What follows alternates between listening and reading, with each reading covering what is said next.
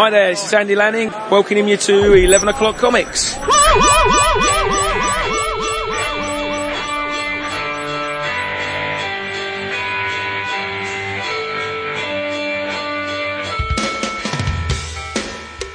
Nice, that was a sneak attack. Stealth. This is Ames. What about my names? The stealth one. Your little bomb. This is very uncomfortable. Well, this is all. In our conversation earlier today, it was apropos that I read the Deadly Class where he started. Oh god, that was awesome. And he fucking uses the boss's shirt. Oh fuck.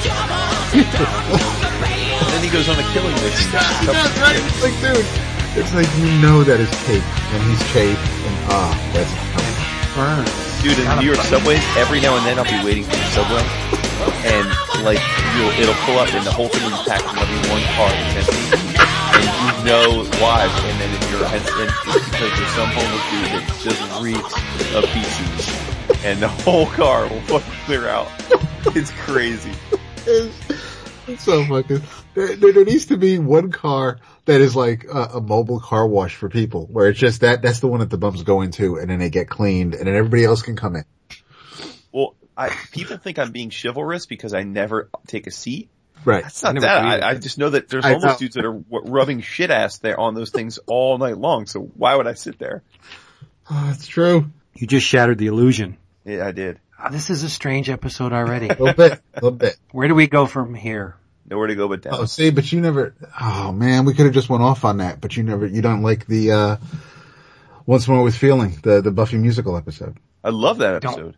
You do, but Vince doesn't, and where do we? It's my ipecac. Yeah. Yeah, that episode's induced vomit. All I know is that DAP is going through a history of great television shows. It's like knocking them out of the park. Binge watch Lost, binge watch The Wire, and now you're about to start Mad Men or Breaking Bad. Yeah, the idea was Breaking Bad at first, but then last night she's like, well, for next, why don't we? And I cut her off. I was like, I thought we were doing Breaking Bad next. And she's like, well, what about Mad Men? And I don't know how it's all art and whatnot, but I don't know how comfortable some of those episodes based on the era they'll be, but well, fuck it. Yeah. What you mean? Because I would stuff? The racial stuff and things like that. Yeah. So I would be honest. There's very little that deals with that. Okay, cool. All right. What were you say, Vin? I would seriously trump that shit because in the annals of television, there are not too many shows that are better than Breaking Bad. It's not going anywhere though. I mean, if we don't watch Breaking Bad next, then it'll be after Mad Men, and Mad Men's only 5 seasons, and it's how many? They keep just saying the final episodes. How many episodes are comprising of this last batch of episodes? I'm not sure. Okay. No idea. Hey everybody. What's up? Hi. It's 11 o'clock comics, episode 361, and I'm Vince B. Sorry, I was drinking. I'm David A. Price. And coming at you from the 80s, I'm Conrad Bain. Oh Lord.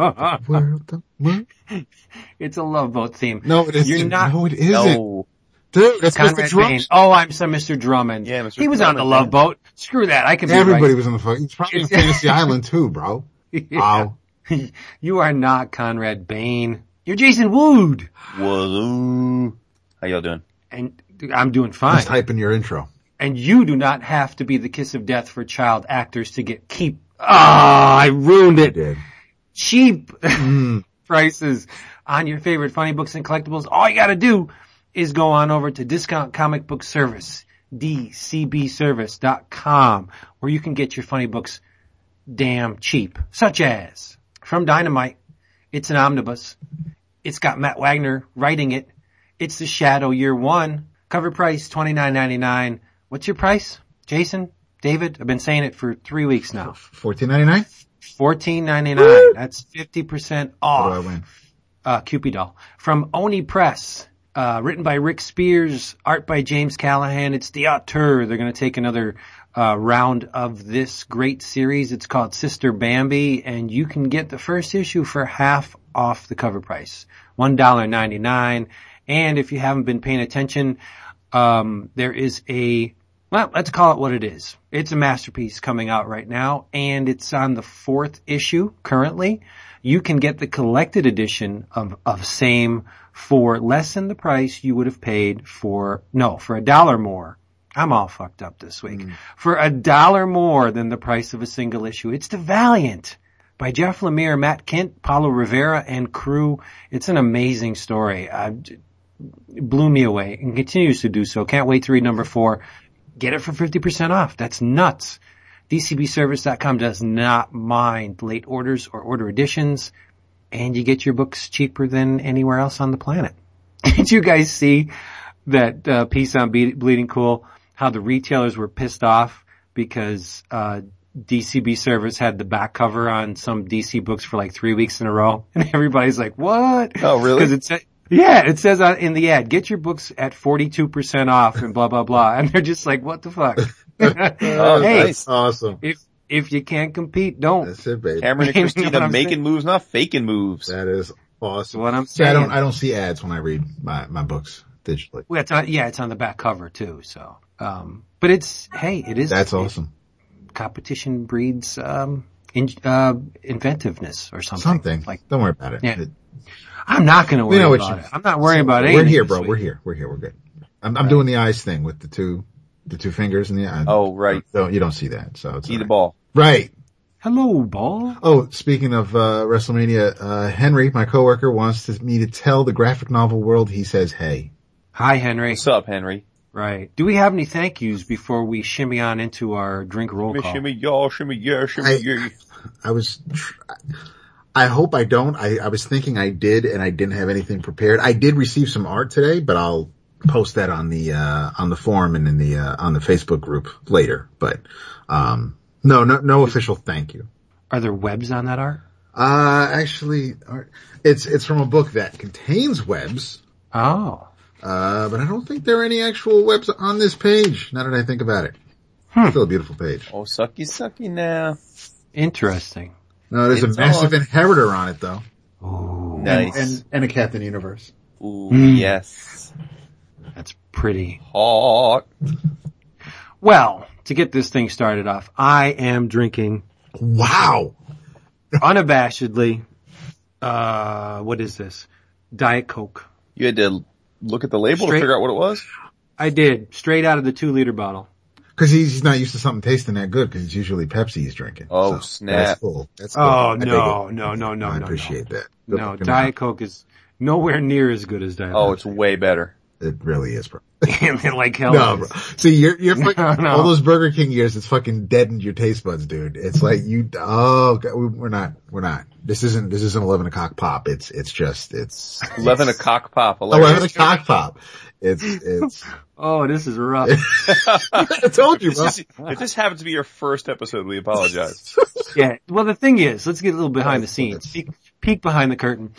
The three of us have been having a very bad week. It's been a run. It has, yeah. Literally, for a number of reasons, none of which we want to go into.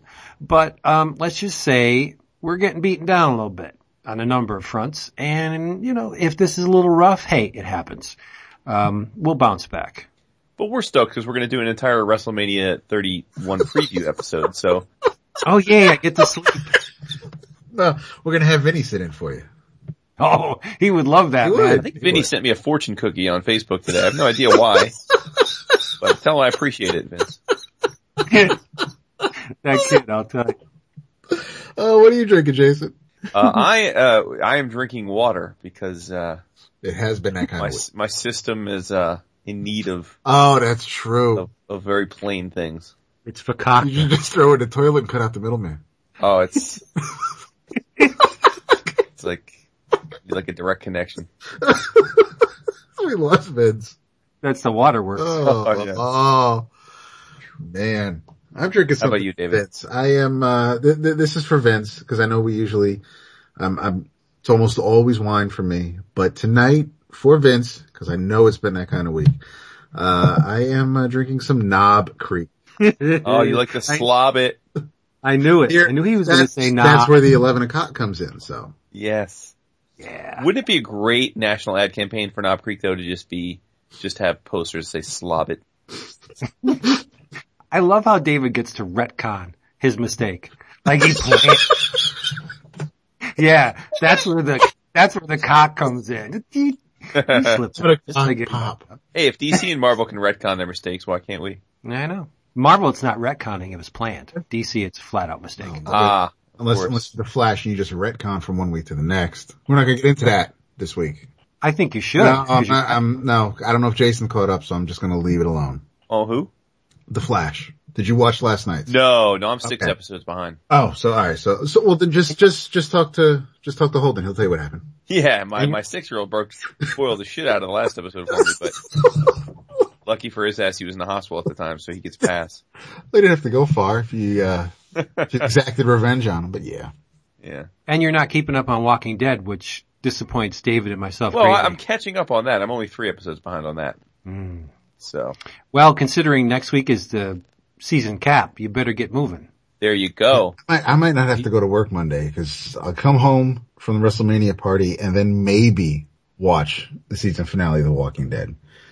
And if that happens, I will literally be the Walking Dead at work. Literally. I'm going to watch it live. I don't usually do that, but considering it's the finale and something big is going to go down, something I know is going to go down, I don't want other things spoiled for me. So I'm going to watch it live. That's cool. We going to talk about some comics here? We probably should. Yeah, considering. Right? I know. Craig.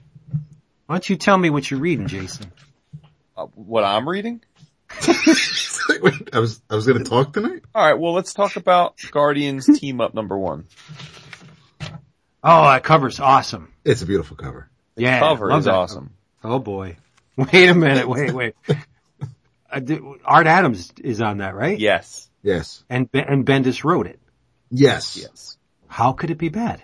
No, it's not bad. It's not It bad. is. But I will say that unfortunately, considering it's so infrequent that we get Art Adams interiors, I can't help but be mildly disappointed in what we got this issue. What? Why? Have you looked at the issue? I have not. That's, well, so the first thing is that is just a technical decision, which, he's not alone here, but they've opted to, print the book off of his pencils. Oh no. And as an inker friend that, we know said to me, as an inker, Art Adams' pencils are a dream, right? Because he's fairly tight, if not super tight. But in this case, I've seen Art Adams' original art that is pencil that is, super duper finished tight. Akin to like what we'd see from an Opania now or something where it's intended to be the finished product. This was not that. This to me looked like a guy that does relatively tight pencils and then was going to hand it off to an inker. And somewhere along the way they decided, whether it be because of delays or just because they thought it was good enough, they went right to the printing process. And it just, I think it does him a disservice. I think it's impossible for Art Adams' art not to look good, especially on certain panels. I mean, some panels are classic vintage Adams and make for awe-inspiring moments, but there are plenty of other components to different panels and entire pages that just look unfinished. And that's a downer because again, I don't think any of us were under any illusions that we would be getting Art Adams for long on this book, but the idea that we'd be getting him at all, I thought was going to be a spectacle, as is typical. When you hear Art Adams in a book, you think spectacle. And this wasn't a spectacle. And I'll also say that, I think Bendis is doing a very nice job on the main Guardians book. And, I love the idea of a team up because I think we're all fans of the old classic Marvel team up and all the different, iterations of that kind of concept. But this is a sort of a strange first issue, I thought, in that it's Guardians team up with the Avengers, but we really don't get much Avengers until the tail end of the book. And so I don't know, man. I just thought it was a strange first issue. It was fine, but, there were just certain artistic choices that left me cold. And the thing that most disappoints me is the way that, Art drew Rocket Raccoon and Groot. I thought he completely missed the mark on Groot in a big way. So Wow. I'd agree with that. yeah. So this is not part of the Black Vortex? No, the first 2 issues are standalone issues, so I'm guessing Art does the art on 1 and 2 because, the actually, I just started reading the Black Vortex event, and the third issue looks like it is. I'm gonna look right now. It is Mike Mayhew. Oh, nice. On the third issue. So, and that is, I'm not sure that's chapter 6 of the Black Vortex for Guardians Team Up number 3. So 1 and 2 are the Avengers team up, and then number 3 joins the Black Vortex event. But I will echo Jason's, disappointment's a strong word. I'm not going to go there. It's not, I do not know if this is what art looks like before he hands it off to an inker, to a Joe Rubenstein, to a Walden Wong or whoever. This was very loose in my mind. This wasn't too tight at all. And it's not, when Jason says pencils, when he first mentioned it on Messenger and then I went and checked the issue out, I was worried that it may have looked like, like you said with Opeña or even Ron Garney on Scar or Weapon X. That was, to me, that shot from pencils where the line work is, almost gray tones and then they just splash color on top of it. There are, whether it's Paul Mounts adding the black lines, there's detail here. There are black outlines to the characters, to the buildings, to the ships. But it is a very loose, almost breakdowny version of Art Adams, which is not in all the years I've been reading Art Adams drawn comic books, whether it's, any number of New Mutants or, Uncanny X-Men annuals or anything like that. This is not, you can tell it's art, especially in some of the faces, like with Gamora. But it's not as tight as I would have expected from art. There are some very, nifty tricks, like when the ship is bouncing around through the air before it crashes. Art tends to stick to the 6-panel grid for most of the first few pages, but while the ship is getting bounced around, the panels on those pages are askew. They're not in line with the rest of the panels, and it definitely gives you the feel that there's some haphazardness going on. But yeah, and aside from Hawkeye eating a sandwich on page 5 as the aircrafts are coming through New York, you really don't see any Avengers until the ships crash and the crew shows up, on around page 10 or so. And it's the current Avengers, not Time Runs Out Avengers. It is the current Thor. It's not Odinson, and it is, Sam as Captain America, but it's Hickman's Avengers you see here. There was a great exchange between Rocket and Spider-Woman. All the characters sound great because it's Bendis writing characters that he's familiar with and we're used to.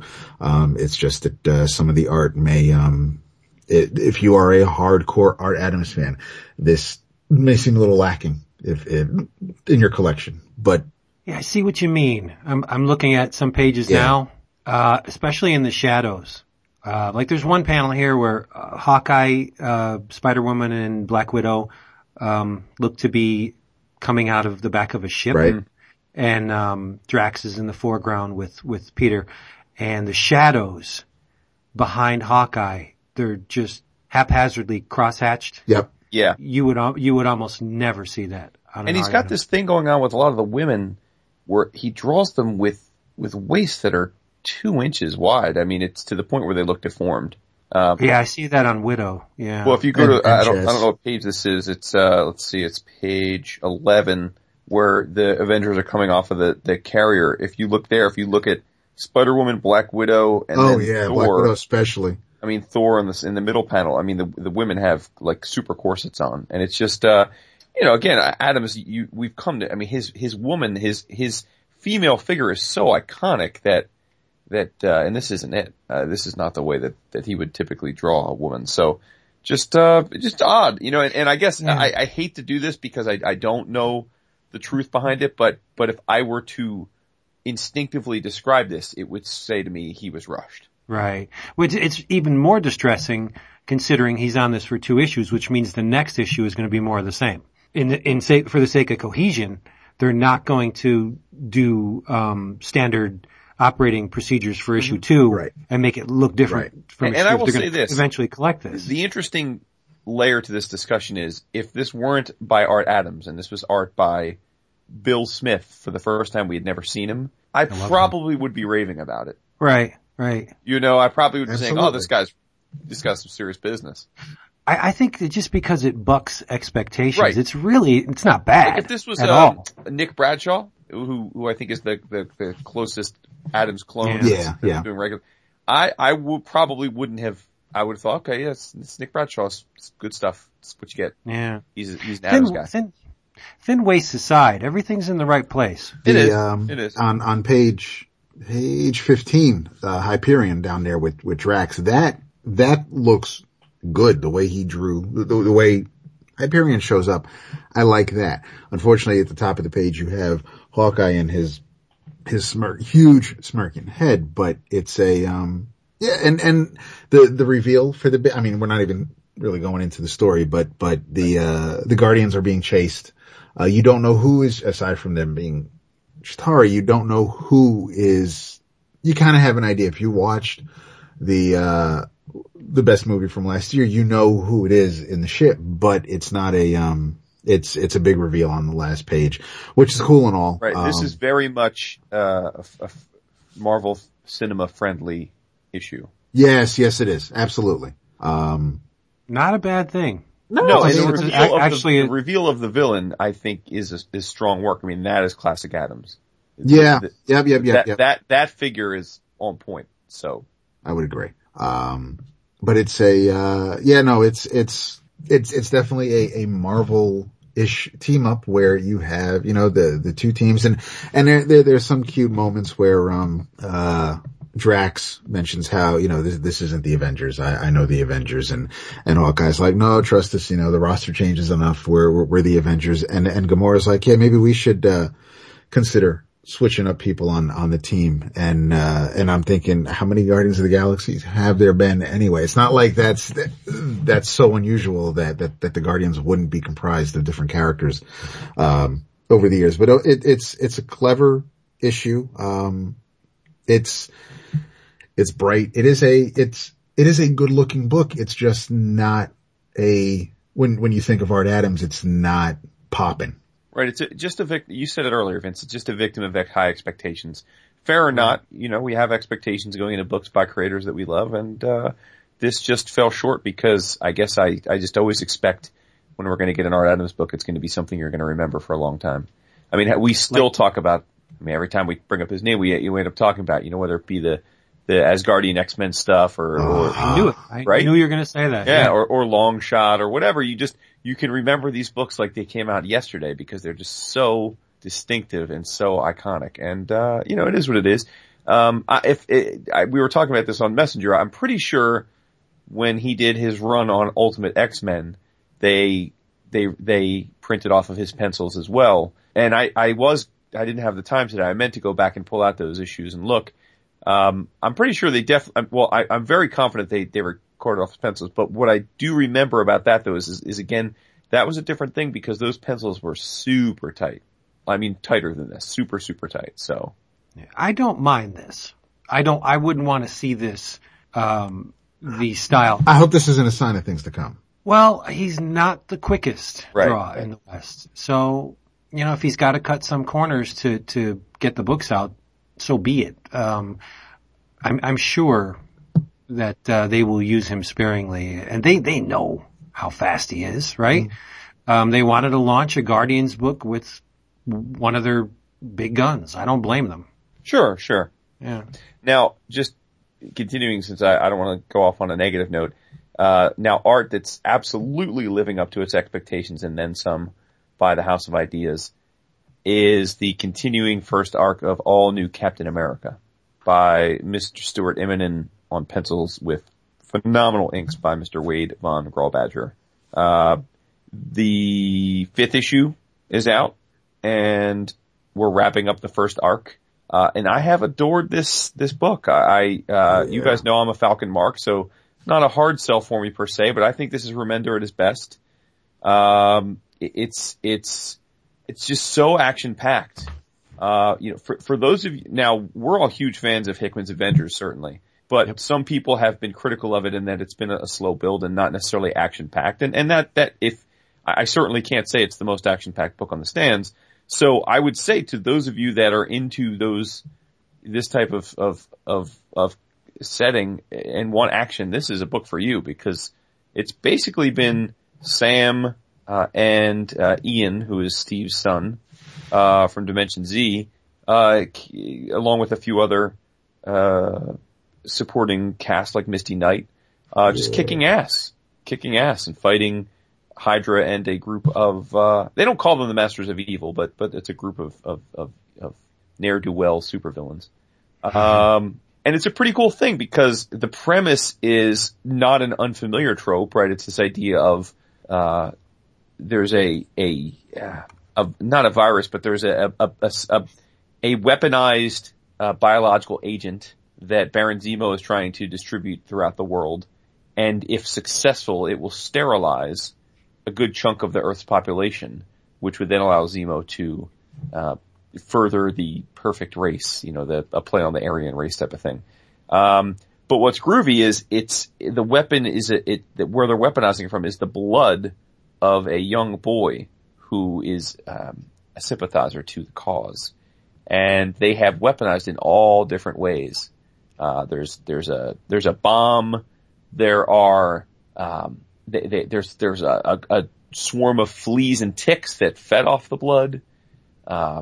There is a certain Marvel B-list vampire villain that's drank his fill of the blood from his neck. So there's all these different ways they're trying to deploy the biological agent into the population, and Steve and Ian are able to thwart a number of those attempts, but it's very hard for them to stop all of them because they're all supposed to happen at once. And we have one issue to go. Issue 6 will wrap up the arc, but it's been strong, very, very strong.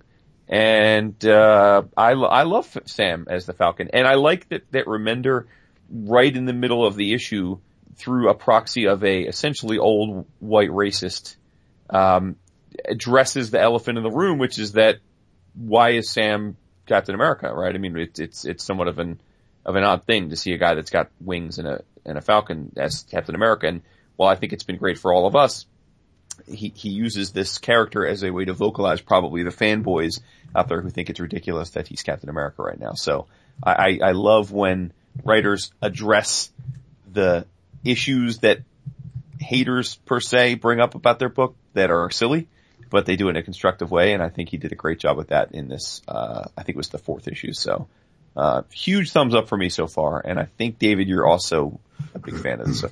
I am absolutely, I like you, love Sam Wilson. I'm a huge Falcon fan, huge Immonen and Von Grawbadger fan, huge Remender fan. This pretty much is it's almost like it's a perfect storm. It's nice seeing Sam promoted, if you want to call it that, but it's been a very entertaining story. I have numbers 4 and 5 on the iPad. I will, be reading them hopefully soon. But it has been great. I love how we kick off with a little bit, somewhat of an origin story in each issue. We get 1 or 2 pages, either the first page or a double page spread where it's a flashback to Sam's younger days, whether it's him and his dad or him after, him and his siblings and or him as Falcon. It's just, it's nice to, I like that. It's a formula and it works for me. And it's a beautiful looking book. And yeah, you're right. It's fitting that he would take on these adversaries right out of the gate. Cause it's one thing to have, the Red Skull or Sin or Baron Zemo go after Captain America. But when you kind of tie in the fact that Captain America is now a black man and most of these villains have, issues with skin color. It works. It has been, oh, go ahead.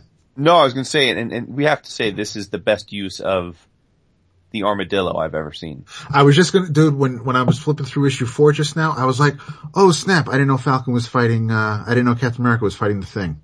Yeah, no, I mean, they make the armadillo a legit, like a legitimately tough big man, which is cool. And again, you guys know I'm a humongous, abnormally big fan of the Serpent Society. And, so King Cobra is in this issue as well, in issue 4 as well. So that was a big, turn on for me. And I have seen and lovingly looked at the, imminent pages from this issue. Yeah, that particular one may be mine. I don't know. I have to decide. Two things. Okay.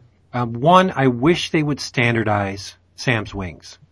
Let's sit down and come up with the way these wings are going to look. Mm-hmm. Because they seem to be varying across a bunch of different books.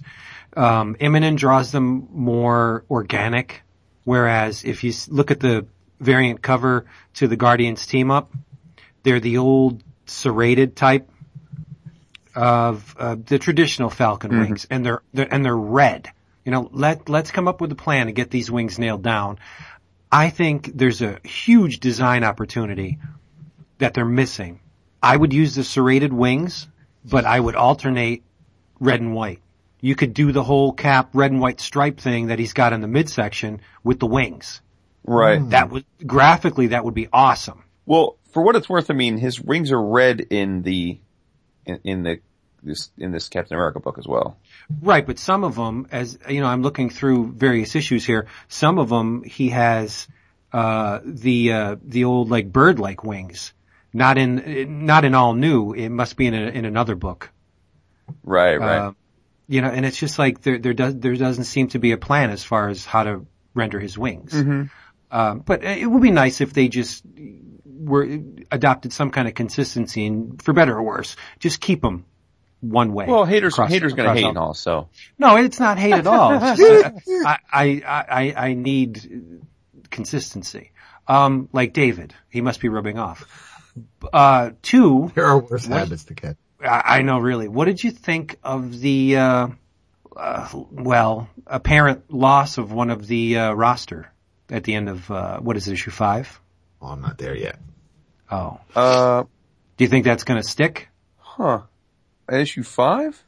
I don't know. Let's see what issue this is. Yeah, it looks like it could be issue 4 or issue 5. Well, if David didn't read it, I don't want to say. So, okay. Cause I don't recall anything involving the loss of someone. So there was someone early on in the arc that had their throat cut that is now back in the picture. No. This is a very important member of the book, I think. Have me intrigued, sir. Okay, it must be an issue that you didn't read yet. It must be a spoiler. Well, I've read 4 and 5, so. Okay. Why don't you text me real quick? All right. So it's not to spoil for through David, but I'm curious who you think got whacked. I will do that. Let me put it on mute. Put it on mute. Or I could read it tonight and we can just talk about it on Messenger tomorrow. Yeah. I texted you, Jason. Okay. So, Mr. Price, aside from the aforementioned books, what are you grooving on? Oh man, I am, there are a couple things I seem to be going through arcs right now. I just read, well, I read this last week, but we didn't get to talk about it, but there is the Daredevil Man Without Fear. Sorry.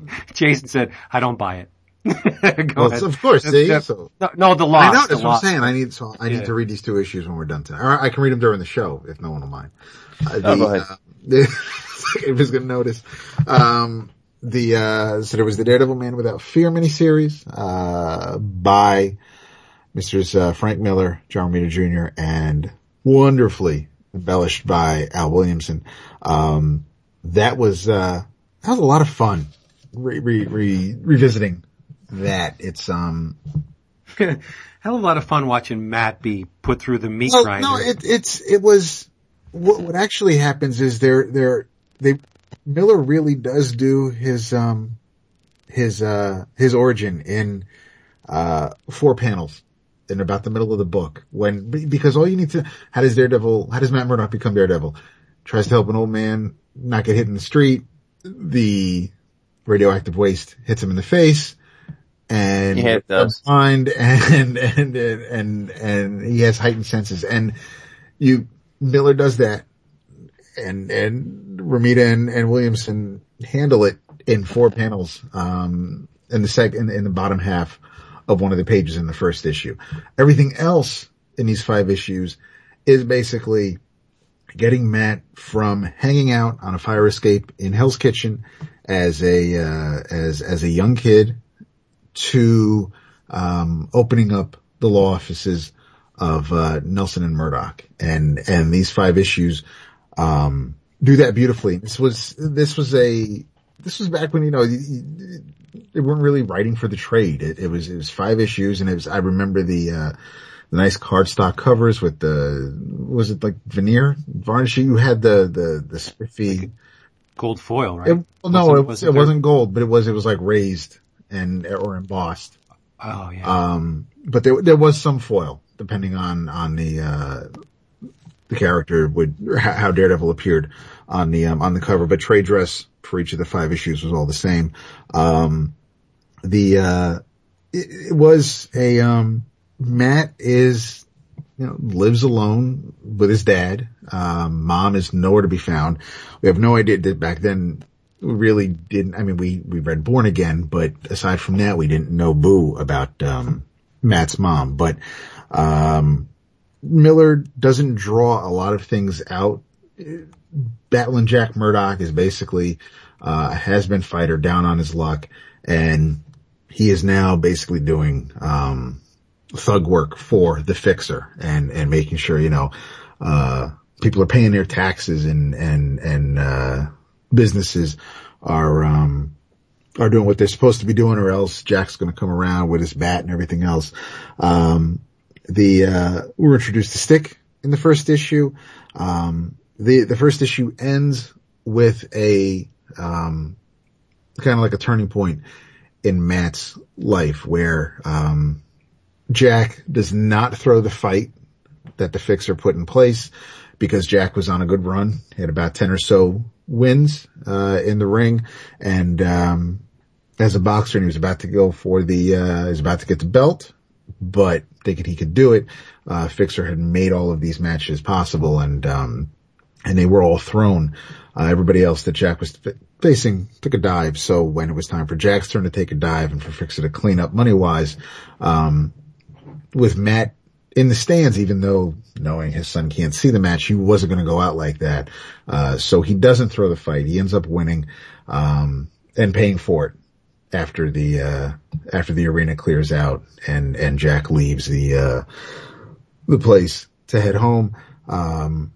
He's taken out. And the second issue, which I think was my favorite of the 5, we start off with Matt having to, in quotes, identify his father, at the morgue. But he quickly exacts revenge on everybody who was involved in his father's murder. Unfortunately, things go awry with the very last person he needs to take care of. An innocent dies in the scuffle. So, Matt hightails it out of there, goes back to see Stick, and it's, Stick's gone. And that's because Stick kind of feels that Matt has turned to the dark side and he's not going to be able to do. Stick can't use Matt for the reason Stick wanted to use Matt for. So, kind of washes his hands of Matt. And in the first issue, going back to that, there's a nice 80s action montage of Matt training and learning to use his abilities and little things like that are expanded on, in the story Miller is telling. But, second issue brings us to Matt going to, Columbia University to study law. It's where he meets Foggy. It's where he meets Elektra. He's very taken by Elektra, who actually, is more or less, she's more of a daredevil than I guess Matt ever, could be. She takes chances like speeding down the highway in the snow, zipping in and out of traffic, just, generally driving like I do. It was a very, very reckless lifestyle she's kind of living, but she's very much in control. So Matt is very, attracted to that, but, You didn't have a problem with them inserting Elektra this early in Matt's, career, so to speak? No, I don't think I did. I think I was far enough removed from, like Daredevil circa 180, 181. It was, I mean, if you go back and read Elektra first showing up in Daredevil, I need to reread those issues to see if how much Matt hints that this is someone from his past. It's just someone new to him that he's never seen before. And Miller being Miller and having written those earlier Daredevil issues, I don't think he'd be that sloppy. I more or less, because she's also, even though she's in the second, and third issue for the most part, before she leaves, there was enough of Elektra because especially after her night with Matt, she walks through Times Square and a bunch of dudes start following her and she takes them out. There were a couple of extra pages devoted to Elektra in this Man Without Fear origin story, but overall I didn't have a problem because we didn't know every waking thought in Matt's head. This didn't go to the point where it was a Matt Murdock Daredevil origin and his friends. I would have liked to have maybe seen the equal time given to Foggy, but the Elektra insertion didn't really, didn't bother me. It didn't bother me then, and I guess reading it now,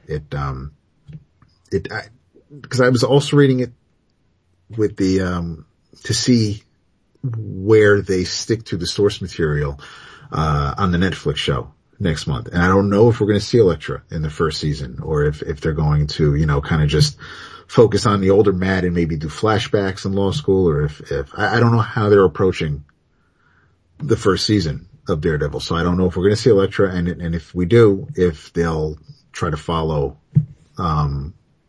the time from college, but it's, I was okay with it. Me too. It didn't bother me at all. Okay. For the same reasons too, because Miller wasn't really specific as to when, she pops up in the ongoing Daredevil. Like, as you say, he shrouded it in a little bit of mystery, like Matt could have known her, maybe he did, you know what I mean? So, she seemed more like a ghost. And Miller's Daredevil is also, tends to be secretive. He's not very, forthcoming with a lot of information. He keeps a lot of things close and so if Foggy were to pester him or pressure him into giving up information on Elektra, I could see that maybe being a little, cause for concern if Foggy doesn't recognize Elektra in the ongoing Daredevil, when obviously they went, because she left the dorm room and Foggy was kind of locked outside. When she leaves the room, he doesn't confront Matt, but he's like, so what went on? And they have a cute little chuckle about it. So Foggy does know, or Foggy should know, Elektra from Columbia. The fourth and fifth issue, we, kind of a back-to-back story. There's no real time jump between two issues because in the end of the third issue and the beginning of the fourth issue is, all about the Kingpin. Kingpin appears, and we got to make sure that, we want you to really, really picture and pretend that Kingpin is a Daredevil rogue above all else. But here's Kingpin showing up, basically really asserting himself and is truly where the buck stops when it comes to, dirty money and crime in New York. We were introduced to Larks, who kind of, it did freak me out a bit when I read it the first time around, and who this, dude who didn't speak too much, who was just kind of hanging around Kingpin, and cause now you would expect that role to be played by Daredevil and, not, by Bullseye. And, but this was just somebody that they created for this miniseries, and, he does Wilson's dirty work. Kingpin loves porn because he knows it's where money comes from, and he's got to make sure that, that everything involved in that is in place. When the porn must flow. Must flow. And Matt is actually post-Columbia. He is working at a law firm in Boston, and he does not want to go back to New York, doesn't want to go to the city, hates the city, wants nothing to do with New York City, but the bosses demand he go there to take care of something. So he goes, he ends up walking down the old neighborhood, also gets confronted by a gang who, and seriously, what kind of people pick on a blind dude? I don't understand why you would. It's like, it baffles me. You get these street toughs and they're just like, yeah, let's pick on the blind dude. And that doesn't bode well for them, but, Matt ends up going back to the old gym that he used to, vent his frustrations out at, and, there's a young girl there. Her name is Mickey. She's kind of just living there, she's kind of run away from home. But she gets taken. And again, there's Kingpin's porn is involved in this. So Matt is trying to, Matt goes to save the day. Fifth issue, he works on rescuing Mickey and a bunch of other kids who were also taken. There's a showdown between Matt and Larks. And we end with another appearance of Stick, and whether or not, and there's a coin flip with, where, heads, it's Murdoch and Nelson, tails, it's, Nelson and Murdoch, and I'm thinking Great So Foggy's just going to take advantage of his blind friend, but, the coin flip gets away from Foggy, ends up in, Stick catches it, lets them know, where the coin landed, and, then leaves. So Matt kind of has that, has not a chill going down his spine, but there's another appearance by Stick, and, we end with the great shot of, somewhat of the costume changes as he's bouncing around the rooftops. But this was a fantastic, it's one of my, it's not better than Born Again, but it is one of my favorite, Daredevil stories, because it doesn't draw out the origin story as much as this review did. It doesn't really,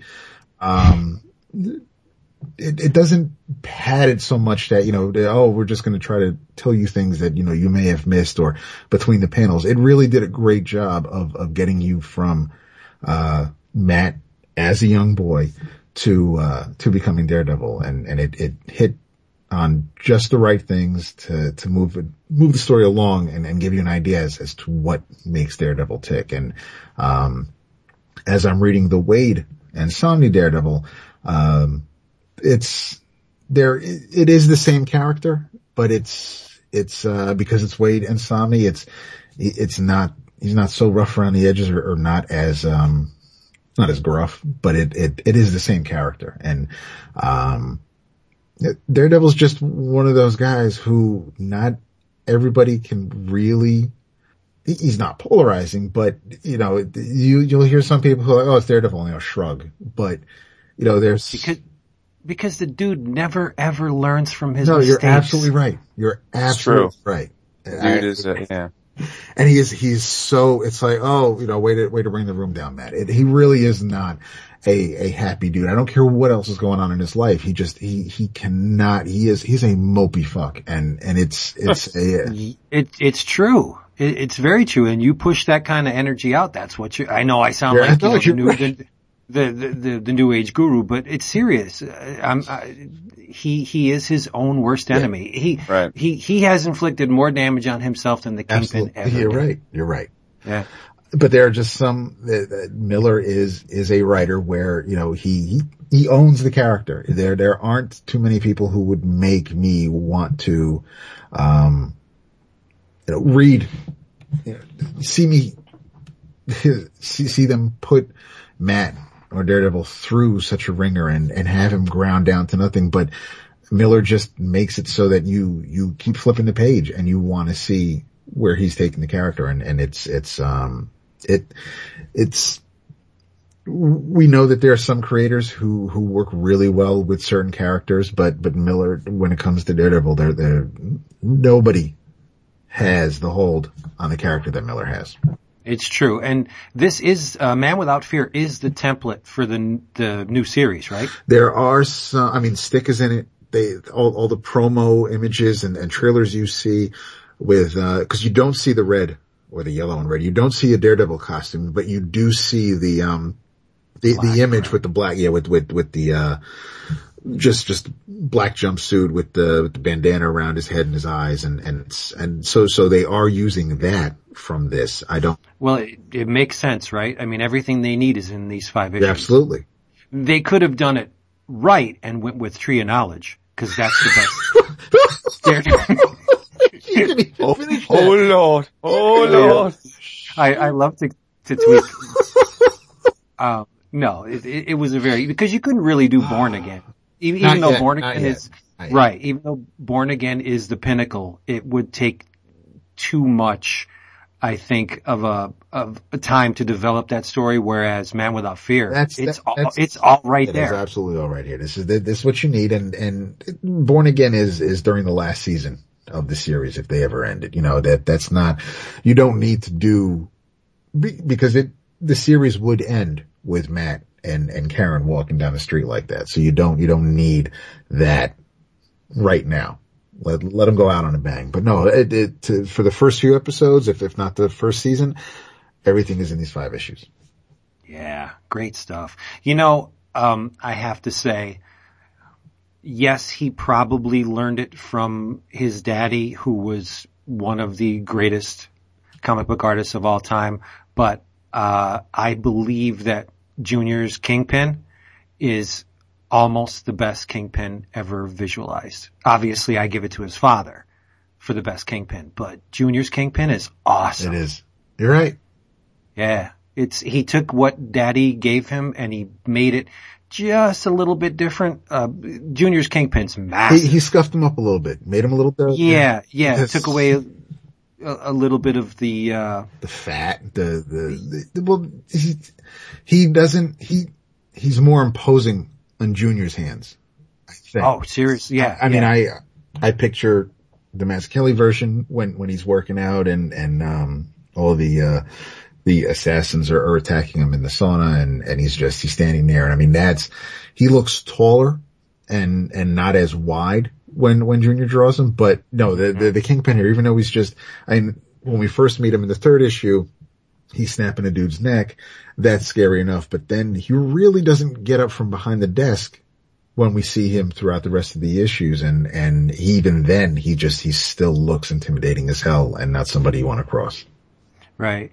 Senior, I think, missed his calling and we're all the better for it, but had Romita Sr. gone into romance comics, I seriously think he would be regarded as the greatest romance artist ever. His style is tailor-made for that.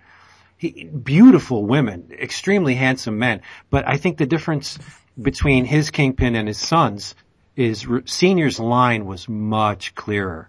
Sculpted line, beautiful proportions. Even though he was a big fat slob, Senior's Kingpin was still a handsome man. And he was put together well. He wasn't sloppy.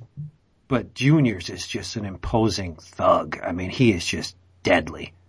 And gritty too, because he didn't have the finesse that his dad did. But unbelievable. Both of them. It's 2 sides of the same perfect coin. Of all the things that we know about the Netflix series, I think Vincent D'Onofrio is an excellent actor. Oh yeah. So I think I'll buy into him as being the Kingpin, but admittedly it is a little strange to me because he's not like massive. Right. But then again, maybe that's the kind of thing they're going for on these Netflix shows, is a little more realistic. Yeah. So. But if you ever found a guy that could fit the proportions, chances are really good he couldn't act. Like Michael Clark Duncan? See now, and I that's what I was waiting for. And I have no problem with that portrayal, except that it just wasn't really Kingpin. It wasn't that he could have played anybody else in the Marvel Universe. I'm not saying I'm not buying Kingpin because he's black. But it doesn't. But he didn't have the, it's cause I'm racist, but he didn't have, just the way he came across, the way he carried himself, the way his presence didn't command what I would expect Wilson Fisk to command when walking into a room. I didn't get the sense. Tell us why Idris Elba can't be Heimdall. Come on. He can be. Now, you know what? I like the fact of a black Kingpin more than a white Kingpin because it makes him even more imposing. Because he has risen above all the racial bullshit that keeps sure the people down. And he's he could be Sicilian. He could be no. But making him black, you know what I mean? Not only did I come up from nothing, but all this racial prejudice and all this bullshit, I beat all that too. Yep. I didn't, his performance I found was lacking. Not to say that, the fact that we had fucking Bullseye carved the target in his forehead, there were just so many things about that movie that were just, that were awkward and just not good. I agree, David. Oh my God. I know. I'm agreeing with you a lot. That's scary. I love it. What you been reading? Oh, I read some classics for this week. Yeah, you did. Veritable classics. From 1980 and 1981. And just so Jason, doesn't nod off on me, there are ties to the X-Men. In the First of all, I know what you read, wise ass, and I've read all the two, and it's fucking good. It's so easy. I have read Cerebus. Come out. No, see, that would be the latter days and the last day. You would definitely fall asleep during that, but. Yeah, I got about halfway and then tapped out. I have a theory about that. Maybe I'll get to it later. Cerebus 23 to 25. Written and illustrated by the great Dave Sim. This is pre-Gerhard days, so it's all the maestro. The backgrounds are different, but just as good. 23 is called The Beguiling. That was published in December 1980. 24 is Swamp Sounds, January 1981. And 25 is called This Woman, This Thing, from March 1981. But 3 issues, but they're all part of the same arc. And I'm willing to bet that these 3 issues had some influence in the naming of the famous Toronto comic shop, The Beguiling, which was founded in 1987. I bet my life on it. But this 3-issue arc was instigated in part by Dave Sim's friendship with the late great Gene Day. They were friends, but it was kind of an odd pairing because Gene Day, in addition to being a fantastic comic book artist, was also a huge fanboy. And his house was like littered with comics and collectibles and toys and movie memorabilia, all stuff that Dave Sim has no interest in. Gene Day would go to cons that, he was signing at, and he would always make a point to peruse the dealer's room looking for, basically many things. And Dave Sim's not wired like that. He just really has no time for it. And, In one of the intros for the Swords of Cerberus volumes, Sim called Gene a genre junkie. He loved the cinema, especially the films of Clint Eastwood. And Sim recalls on how Dave would go on and on and on about Clint Eastwood movies, like waxing poetic on the trajectory of the bullets, or how this one grenade launcher looked just like Jack Kirby would drew it, and so on. So, but it turns out the only Clint Eastwood film that Gene Day did not appreciate was The Beguiling. And wouldn't you know, Dave Sim absolutely adores the movie. For those who haven't seen it, it's the story of a wounded Civil War soldier and the sanctuary he finds at a private girls' school, which just so happens to be smack dab in the middle of enemy territory. So Dave Sim set up these 3 issues of Cerberus with The Beguiling in mind. And it's basically the same thing. Cerberus leaves Bedouin wounded. He's got this nasty divot on his knee that he pretty much, like many things, brought upon himself. And he's like trudging through this near inhospitable winter climate of Lower Felda. The wind is blowing. Cerberus is a short little dude. And he's like trudging through the snow, and the wound gets infected. So he gets, weak and delirious, and he can barely stand. And he comes upon this estate in the middle of nowhere. And he just collapses. Lucky for him, the place is Madame Dufourt's School for Girls, which is currently experiencing a lean period. There are only 3 students in the whole school, Teresa, Katrina, and Jeanette. And get this, at the time, Dave Sim was married, I know, shocker, to a woman named Denny Lubert. And her middle names are Jeanette and Catherine, and Denny's sister's middle name is Teresa. Her middle name. So Sim pulled everything from that relationship that was going on at the time, the same relationship that I believe pretty much fucked him up for life, but that's neither here nor there. So Madame Dufort agrees to grant Cerberus sanctuary and medical attention for a mere donation. And it all seems to be going Cerberus's way until there's a knock at the door. And it's a Separate soldier. And so you're thinking like a soldier in a girls' school? Absolutely not. And Madame Dufort tries to get the man to go on his way, but he's not hearing of it. He presses on and becomes more belligerent. And Cerberus gets out of bed, and he's delirious, and he's sweating, and he grabs like a water pitcher thinking he's going to actually be effectual. And he basically almost faints. But one of the girls plugs the soldier with a crossbow bolt. So these are not little frail wallflowers. These girls can handle themselves. But he tells Madame Dufort, this could possibly be trouble. Because Lower Felda, which is the area in which Cerberus is in, has signed an agreement with the Separate Empire in hopes of crushing the Cyrenist government of Upper Felda. And Cerberus says, you know what? I know these people. I'm telling you, the Separate forces are going to number at least, and this is a conservative estimate, 16,000. So the shit is going to hit the fan if we don't do something about this. And for those who haven't read Cerberus, Dave Sim took great pleasure in making the Separate soldiers sound like Goodfellas. Oh, shit. The Separate soldier knocks on the door, and he goes, I'm a welcome me to your country. I'm a needing a place to stay. It's like Mario knocked on the door. But see, and not to interrupt you, but when he does that, it's hilarious and it works. Whereas when Brian Wood did it in Northlanders, I was ready to punch him in the face. Right, but I think the big difference was the reason why it works. Well, 2 reasons why it works.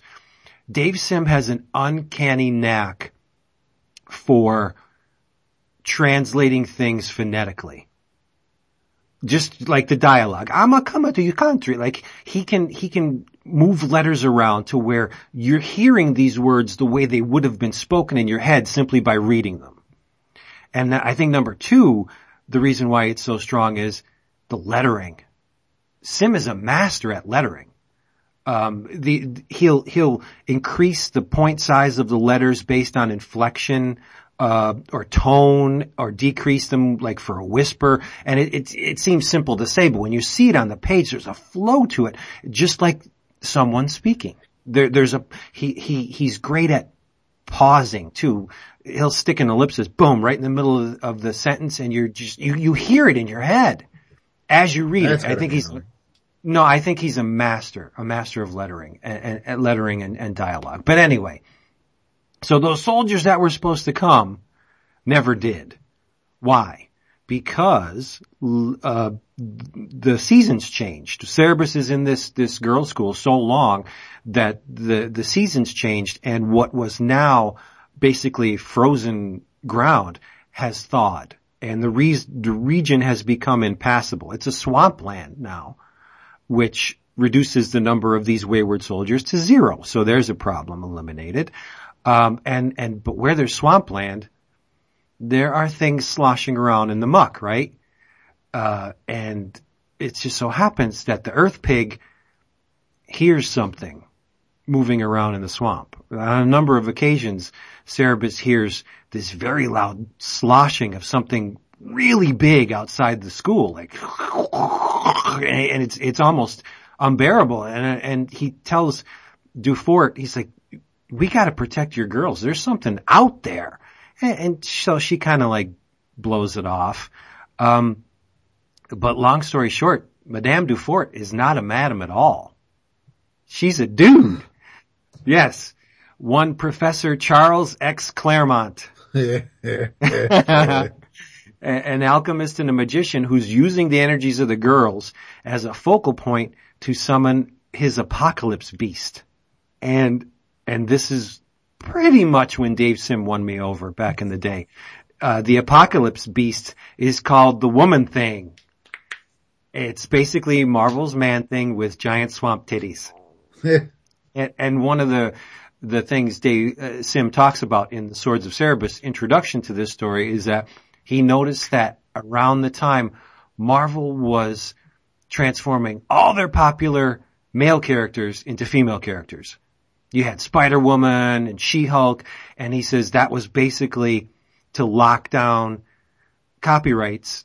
Should anyone see that, hey, this Spider-Man character's raking in a lot of dough, let's do a Spider-Woman character. So Marvel did these female versions to basically forestall all that kind of shenanigans. So in a cool twist on the Man-Thing mythology, you know the drill. Whosoever knows fear burns at the touch of the Man-Thing, right? Well, in Dave Sim's world, the fear part is malleable. Whoever summons the Woman Thing gets to pick what causes people to burn at the touch of the Woman Thing. It's a placeholder now. You could pick happiness, and all the happy people that encounter the Woman Thing would burn. You could say poverty. All the poor people would burn. Unemployment. You know what I mean? So, Claremont plans to use the Woman Thing to kill as many people as he possibly can. Not a nice dude. And he tries to take a castle fitting, for someone of his magnitude. But it turns out the owner is nonplussed by the Woman Thing. Why? Because he's got an apocalypse beast of his own. We're not just going to parody Marvel. We're going to parody DC here too. It's the Sump Thing. It's basically Bernie Wrightson's Swamp Thing. And what happens when two swamp creatures of opposite genders get together? Lord. They start fucking.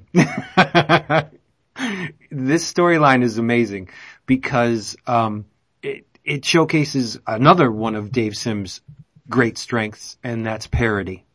He was smart enough to, from what he says, plan out Cerberus's entire 300 issues, but he left plenty of room to inject parody into it. He did it with the Roach. He had the Wolveroach, and there was a Captain America Roach, there was a Punisher Roach, there was a Sandman, a Morpheus Roach.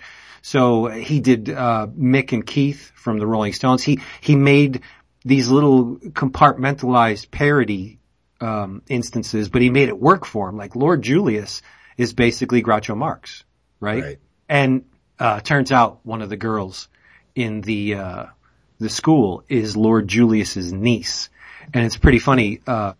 There's a commentary on tall tales and how propaganda weeds its way through the population. Like Cerebus has been around the block. He knows these people.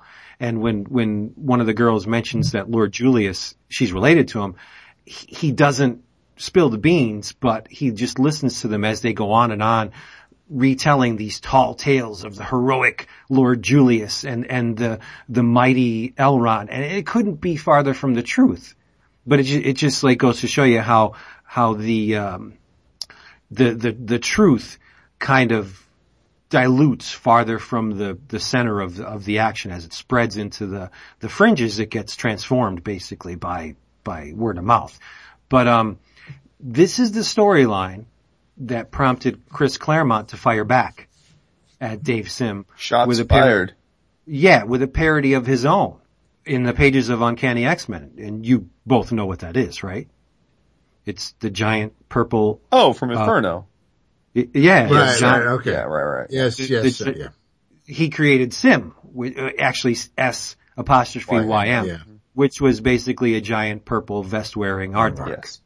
Yeah, so that was, created. And there was all kind of bad blood between Marvel and Dave Sim around this time because Sim did the Wolverine. I was just going to say, so when did Wolverine show up? Around this period. And the thing that was pissed off, Marvel and Jim Shooter was that he didn't just parody Wolverine. He used the character on 3 consecutive covers. Right. So they sent him a cease and desist, and Jim Shooter eventually apologized to Dave Sim, but he's just like, dude, you used him on 3 covers. Like, what were we supposed to do? Right? But visually, man, these issues are amazing, and they basically happen with the issue. The third part is the location changes, but they basically take place inside the school, and it's dark. So you have a 3-act play where 2+ of the acts are just basically in one room, and David Sim, he pulls it off. And he uses shadows. Speaking of Daredevil, he uses the slats in the walls of the school very much like Frank Miller used the blinds in the Daredevil run. It's amazing. And you would think, all right, we got a story has one location, an interior location. This thing has to be boring as hell. But it's not. It couldn't be farther from the truth. The dialogue is amazing, and it's basically people talking to each other. And Sim, that's another one of Sim's strong points is he knows how to write damn dialogue. And Cerebus is one of the most real characters in comics, disregarding the ending of the series. But this is a very sweet spot for Cerebus. If you're going to read Cerebus, in the mid-20s is where you want to start, because 26 is the lead into High Society, which was the lead into Church and State, right, which lasted for 50-some issues, and High Society is like 20-some issues. So there's 100 issues that's widely regarded as pretty much the pinnacle of Dave Sim's Cerebus. It's just amazing, amazing stuff. We should have a Book of the Month club where we actually go through the entire run of Cerebus. I will listen to that on my iPod like a boss. I read the first couple issues. I need to get back to it. I do want to finish this title. Yeah, and this is also the period where Dave Sim nailed down the design of Cerebus. In the first 20-some issues, Cerebus is kind of rubbery. There's a definite shape to his body and his head, but Sim was still kind of feeling him out, and he was more along lines of cartoon physics. Like when Cerebus would get excited, his body would elongate and stretch. And, he abandoned that after a while to his favor, because once he got that design down, I mean, damn, the book just sparkles. And his rendering, he was a Barry Windsor Smith clone early on, and he kind of abandoned that somewhere in the 20s. He found his own style, which is, it's like Dave Sims says, you have 2,000 bad pages in you before you get to the good stuff. Yeah. I believe that. Yeah. I do too. Yeah. I'm way behind. And as far as the latter day and the last day, I think that could be Sims' commentary on religion and just trying to live a pious life and all the pitfalls and the trials and you have to go through hell before you're redeemed, right? And the last 2 volumes of Cerebus are literally hell to read. They are almost impossible to get through. So it could be a metaphor. That could be Sim speaking metaphorically, like, yeah, I'm going to put you through hell before you get to that last page of issue 300, that thing you've been striving for the past X amount of years. I mean, that's a big haul. 300 issues is a feat and a half. And to get there, I mean, it broke him. And I guess if in terms of the soul, it should break you to be redeemed. So maybe he was saying that. I don't know. It wasn't aside from being married to the man, wasn't Denny also the publisher or editor in chief of Aardvark? Okay. Yeah. Let's see. It's on the inside of this. So it's not like he was just married to this woman and she turned his life upside down. They were business partners. Yeah, she was the publisher. Okay. Yep. And I read these 3 issues in the Cerebus biweekly format. I'm not going to pull out my originals and read those. So I've read the reprints, which Sim went all out. I mean, he included the original note from the publisher. He included the intros to the Swords of Cerebus. He even included the letters pages, which was a great deal back then for $1.50. And, I think, diehard fans of the book were grateful when he republished, I believe it was issue 21, or the one with the Captain America roach. The print run on that wasn't super high. Cerebus was still gaining popularity. And one of the things that he would encounter at conventions all the time is like, when are you going to reprint 21? And he's like, well, I don't know. And he eventually did. So everybody was happy. Many times over, he reprinted it. But it's really cool because it's not the last time you see the something or the woman thing, because they eventually pop up much later in the series and they're almost elevated to godlike status. They think they show up in Mind Game 3, around there. And it's just, wow. By then, Sim is he's a virtuoso with the pen. Just amazing. So, yep, Cerebus. One of my all-time favorite series. Yeah, it's been a long time since we talked about Cerebus. Yeah. Too bad it shit the bed the last bunch of years. But what are you going to do? I like Seinfeld and Friends and... Oh, that last Seinfeld episode was horrible. Yeah, that does make for an interesting conversation, not that we prepared for it, but comic runs that ended... Went on far too long? No, just that ended poorly or not in line with what you would have thought of overall of the series. Power Man and Iron Fist? Yeah. Burns' Fantastic Four run. Let's kill Hitler. Yeah. I guess I would have to think about that. Bendis' Avengers. Oh, yeah. I agree. Yeah. Cause I know people got really tired of it, but I thought it was quite good for a long time. I just think that once he fell in love with Norman Osborn, it just became tedious. Yeah. You're right. He did fall in love with Osborn. That was crazy. That went on far too long. Yeah. You're right. Yeah. Yeah. We know you're an asshole. I presume none of us have seen the Power Show since it's only on PlayStation Network. I haven't seen it. Yeah, no, I haven't. I've heard it's absolutely horrific, but really? I don't want to speak to it because I haven't seen it. So right. I think the first episode's on YouTube. I don't know if it's still on YouTube? I was gonna say I looked for it on the iTunes store and I didn't see it there, but. No, I don't think you see it. Yeah. Well, that's disheartening. It is. I had really no plans to watch it anyway. Yeah, I mean, that's right. That's the thing. Is it that disheartening? No, not really. I mean, What do you think about things that can be disheartening? Jason always puts things into perspective. Yeah, episode 1 is available on YouTube. oh, there you go. You can watch it now, Vince. Are you guys? Oh, Oh, go ahead. I have another series that did not end well. Alpha Flight. True. That petered out big time. And towards the end. Excalibur for that matter. Yeah. I don't know about that. I like 125 a lot. The wedding issue's great. And I think Warren Ellis Well, is dude, Excalibur went on for fucking a lot more issues than 25. No, I said 125. One. I'm sorry, you were fading it out. Oh, okay. Yeah. Oh, is that 125. when North Star came out? Or was that 118? No, I don't think so. 125 is the wedding between, Brian and Megan, yeah. Megan. Oh. Huh. Yeah. Excalibur, I'm sorry, I was still thinking about Alpha Flight. Yeah, Alpha Flight was not a good look towards the end. True. But that happened to a lot of those, series.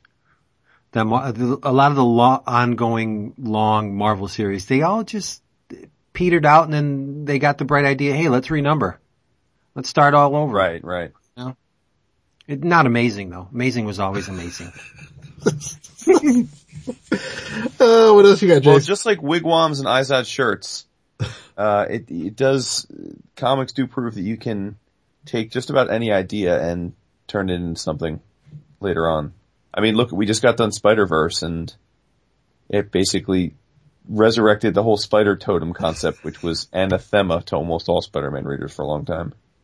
It was, but I don't think it's such a bad thing. Well, you never really disliked it, but I mean, just in terms of consensus, many people view that as a creative low in the modern era for Spider-Man. It needs to be in the right hands. It needs to be done by somebody who respects the work. You can't just, I'm going to write this no, it needs to be done well. Anything could be done. It just needs to be done well. Yeah. My critical faculties when confronted with Amazing Spider-Man are reduced to zero. It's the strangest thing. I love the Clone Saga. I think it's great, beginning to end. I don't care how long. It could have went on another year. I wouldn't care. I love it. I don't know what it is. When you put that character, Peter Parker, in his world, I cannot assess whether it's good or bad. It's good. It's real good. I have never read an issue of Amazing that I didn't like. For reals? Even the Sins Past. I was like, okay, whatever. This is Spider-Man. It's gotta be good. Like I said, that's why I cannot assess, an issue of Amazing Spider-Man. It's not possible. It's just Spider-Man. So therefore it is must be good, yes. It's stupid, right? But that's just how I see it. I mean, I think even Jason would tell you if there are any bad Deadpool issues. Oh, sure. Oh, there was more bad Deadpool issues than good ones. I mean, let's be honest. You know, it's funny. Here's the thing. It's funny you mentioned Deadpool. I was thinking about this the other day, randomly. For as much as I may be identified by, you guys and our fans as a diehard Deadpool fan, you haven't heard me talk about Deadpool much in the 7 years we've been doing the show. I read it pretty consistently and I certainly buy all the time, any issue he ever appears in, but I would say that for the most part, he's a character that is, wholly avoidable more than not. I think it's less common that there'll be an arc or two where it's really fun to read him, and then it kind of goes back into being what it generally is, which is not all that entertaining in my opinion. So I love the character, but I think the character is done wrong more than right.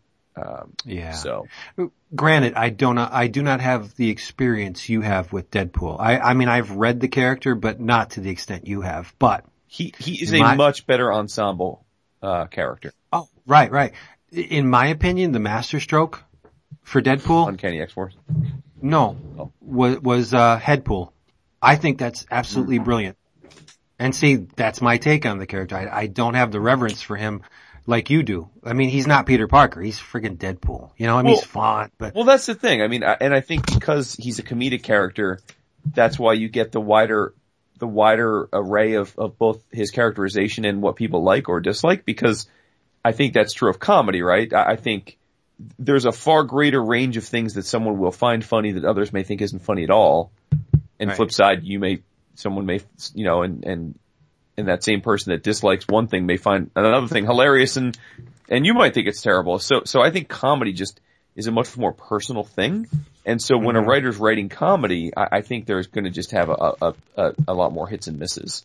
Whereas I think well done drama or action is a little more accessible on a broader scale. So I just think because Deadpool is written generally as a comedic character, like for me, I mean, again, I genuinely, I think that the Joe Kelly run is the run, but I've never questioned people that don't like that run, because it's a very distinct type of comedy. He's breaking the fourth wall. It's a lot of sight gags. It's a lot of in your face, shtick, and that I could see that not appealing to a bunch of people.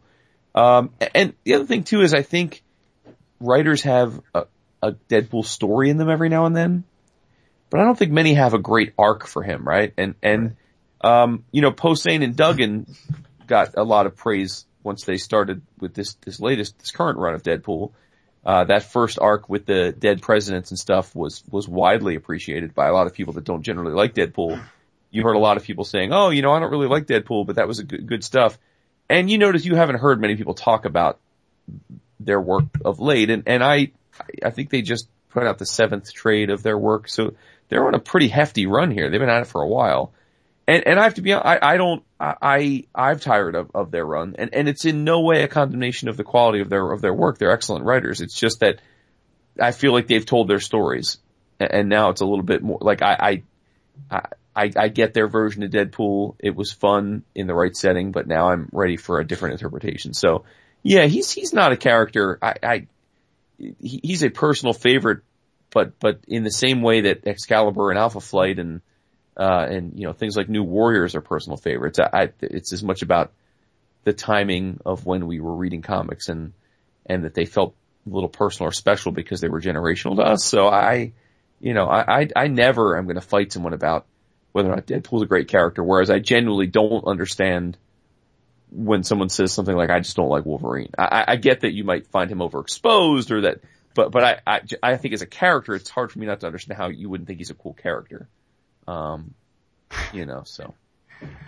He doesn't have a head, a zombie head. You gotta love Headpool, dude. How could you not? The concept is brilliant. I don't know. I'm not a fan of the Headpool, Dogpool, Lady Deadpool stuff. That wasn't my thing. I really wasn't into that. I like that a lot. So if you had, say you suddenly, are in charge of, the Marvel bullpen, who would be your pick for an ongoing Deadpool? Would it be Joe Casey or Joe Kelly? Well, sure, but I mean, that's under the premise, can he go home again? So, sure, I mean, because I think he did the best of it, but in terms of guys that haven't done it, but I'd be interested in, I think that, Brandon Graham would do a killer Deadpool. Oh, sure. I would love to see him, again, in perfect world, I'd love to see Brandon Graham write and draw Deadpool. That would be awesome. Because he loves play on words, he loves sight gags, his creator-owned work is just filled with that stuff, and that lends itself to me perfectly for Deadpool. But again, to be honest with you, I think Deadpool is generally at his best when he's part of an ensemble group. And I think of the last 5 to 7 years, the best Deadpool has been in the pages of Remender's Uncanny X-Force. Right, yeah. So. I think you're right. Yep. So, what's with the whole upcoming death? They really gonna do it? They're gonna put that character on ice for a while or what? I presume, right? I don't know. Well, it remains to be seen. How long do you think Wolverine's gonna be out of the spotlight? I don't expect it to last too much longer. Well, everyone's saying we're gonna get a different, well, I mean, the non-spoiler, supposition is that we're gonna get a Wolverine from another one of the planets, right? Post Secret Wars. Yeah, as well we should. Why not? I'm fine with it as long as, again, he's not too different than the Wolverine that we had. Otherwise, I wouldn't view him as Wolverine. I'd just view him as another analog. Like, for example, if you're going to give me a Wolverine from some planet wherever that, and he's maybe younger than our Wolverine or something, okay, that's fine. But if you're going to give me the blonde hipster Wolverine from Ultimate X-Men, nah, son, I have no interest in that at all. Zero. Like, absolutely zero interest. I'd just rather have Sabretooth stay inverted. So. What if it's the Wolverine? What if the Wolverine that was on the blue area of the moon when Jean Grey bit it? What if somebody plucked him from that moment in time? Mm-hmm. And that's the Wolverine we get. I think that would be really cool to have a Wolverine that wasn't aware of all the new mutants running around in the Marvel universe, or the characters, that like a fresh Wolverine. Listen, I'm open to anything. When you're dealing with one of your favorite characters, you give a lot of leeway, right? Yeah. You're willing to give a lot of openings. I will say this, David, are you caught up with the X-Men, with Uncanny specifically? No, not Uncanny. Okay. Cause they've been doing this whole Last Will and Testament of Professor Charles Xavier. Yes. So that wrapped up, and, I won't spoil it, but, let's just say that for however many issues they took to have the will read. Oh God, it went on forever. The conclusion of the will was, I could have guessed in 3 seconds. So I don't know. I guess it was about the journey, not the result. Oh, great. Okay. All right. Yeah. Well, at least you saw Cyclops in New Avengers. Or was it Avengers? When Bobby and Sam went to go talk to him. Yes. Anybody read any stuff from the fastest growing publisher in the business? Valiant? No. Although hat tip to Valiant on their development deal. That's pretty cool. Yeah, for real. That's, it's just on the verge of being a deal that I'm very dubious of, because the backer is, a China Hollywood Development Holding Corporation, and we don't really know much about them. And, generally when you start hearing nondescript numbers thrown out like they're being thrown out, I don't believe them to be, like the stories that Valiant got a movie picture deal, development deal for all of its universe with this company, and that it's, high 8 figures, I believe, is how people have posited it, which would, mean in the 80s to $90 million range. It's a lot of money. It is, but not for developing films, though. Again, a modern action film of any kind of quality is going to start at $100 million. Right. So, but I would assume that would be for the first movie, and then they would gauge, the return on it. That's exactly what I'm getting at, is so that just really sounds to me like they have some money to basically make a movie or two and see how it goes. Mm-hmm. Which is great. I mean, it's better than nothing, right? And certainly, I think one thing, all kidding aside, I know people like to poke fun at Valiant. I do think there's some validity in the idea that Valiant is a contained, universe with continuity and lots of different stories to tell. And so, if you assume the average moviegoer had no idea who, the Guardians of the Galaxy were, there's no reason if you didn't do these right, they couldn't have some significant success. I agree. Yeah. So, we'll see. They just better start it off with EXO. Would that you would start it with EXO? Yeah. Just because you think it's, the most movie ready in terms of like big action, or you think? Right. Yeah. Visually, I think it would be the most, conducive to, those, unfamiliar with the character. Like, I don't believe, an initial salvo with Bloodshot is gonna win many people. My concern with EXO is that the comparisons to Iron Man is that, so they're gonna launch off their universe with very similar. But that could also work in their favor. It could. I think anything with Harada would just be too damn dry. Seriously. Same thing with Stanchek. It would have to be something with Archer and Armstrong would be cool. Archer and Armstrong, I think, would be cool. Plus, it could be that could be the connection, because even anybody from the Anapata family, because you have if you're reading Time Walker, you see Arid shown up. So it's I mean, Gilad. I think the Anipata family is going to be involved regardless of the character that they pick. Because if they're smart, they're going to plant seeds like Marvel did and put characters in this initial movie that you're going to see in other movies down the line. So yeah, I think the Immortals are going to be pretty much central to whatever they decide to put out. But yeah. Sure. That is a good choice, Archer and Armstrong, though. Well, you know. Do they have enough, are they good enough characters to carry? I think they are, but. Well, think about it this way. I think Hollywood is littered with successful buddy cop, buddy movie action films. And that's essentially what it would be. Yeah. And the two are so dissimilar where it's a nice, juxtaposition. So yeah, maybe that would work. And it could be lower budget. Oh, definitely. Yeah. You wouldn't need all the special effects and yeah, no, absolutely.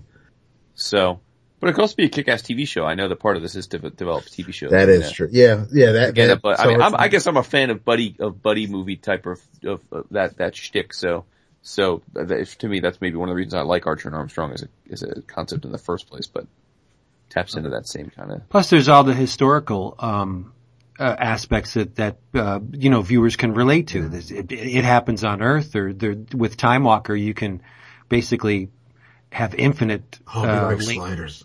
The Archer and Armstrong could be the Agents of S.H.I.E.L.D. of the Valiant Universe, because then you have the big spectacles with Exo-Man of War, with Unity, with Harbinger, and then you have or actually Harbinger could also be a spin-off with all the different characters in it. It would be, it's exciting, basically is what I'm saying.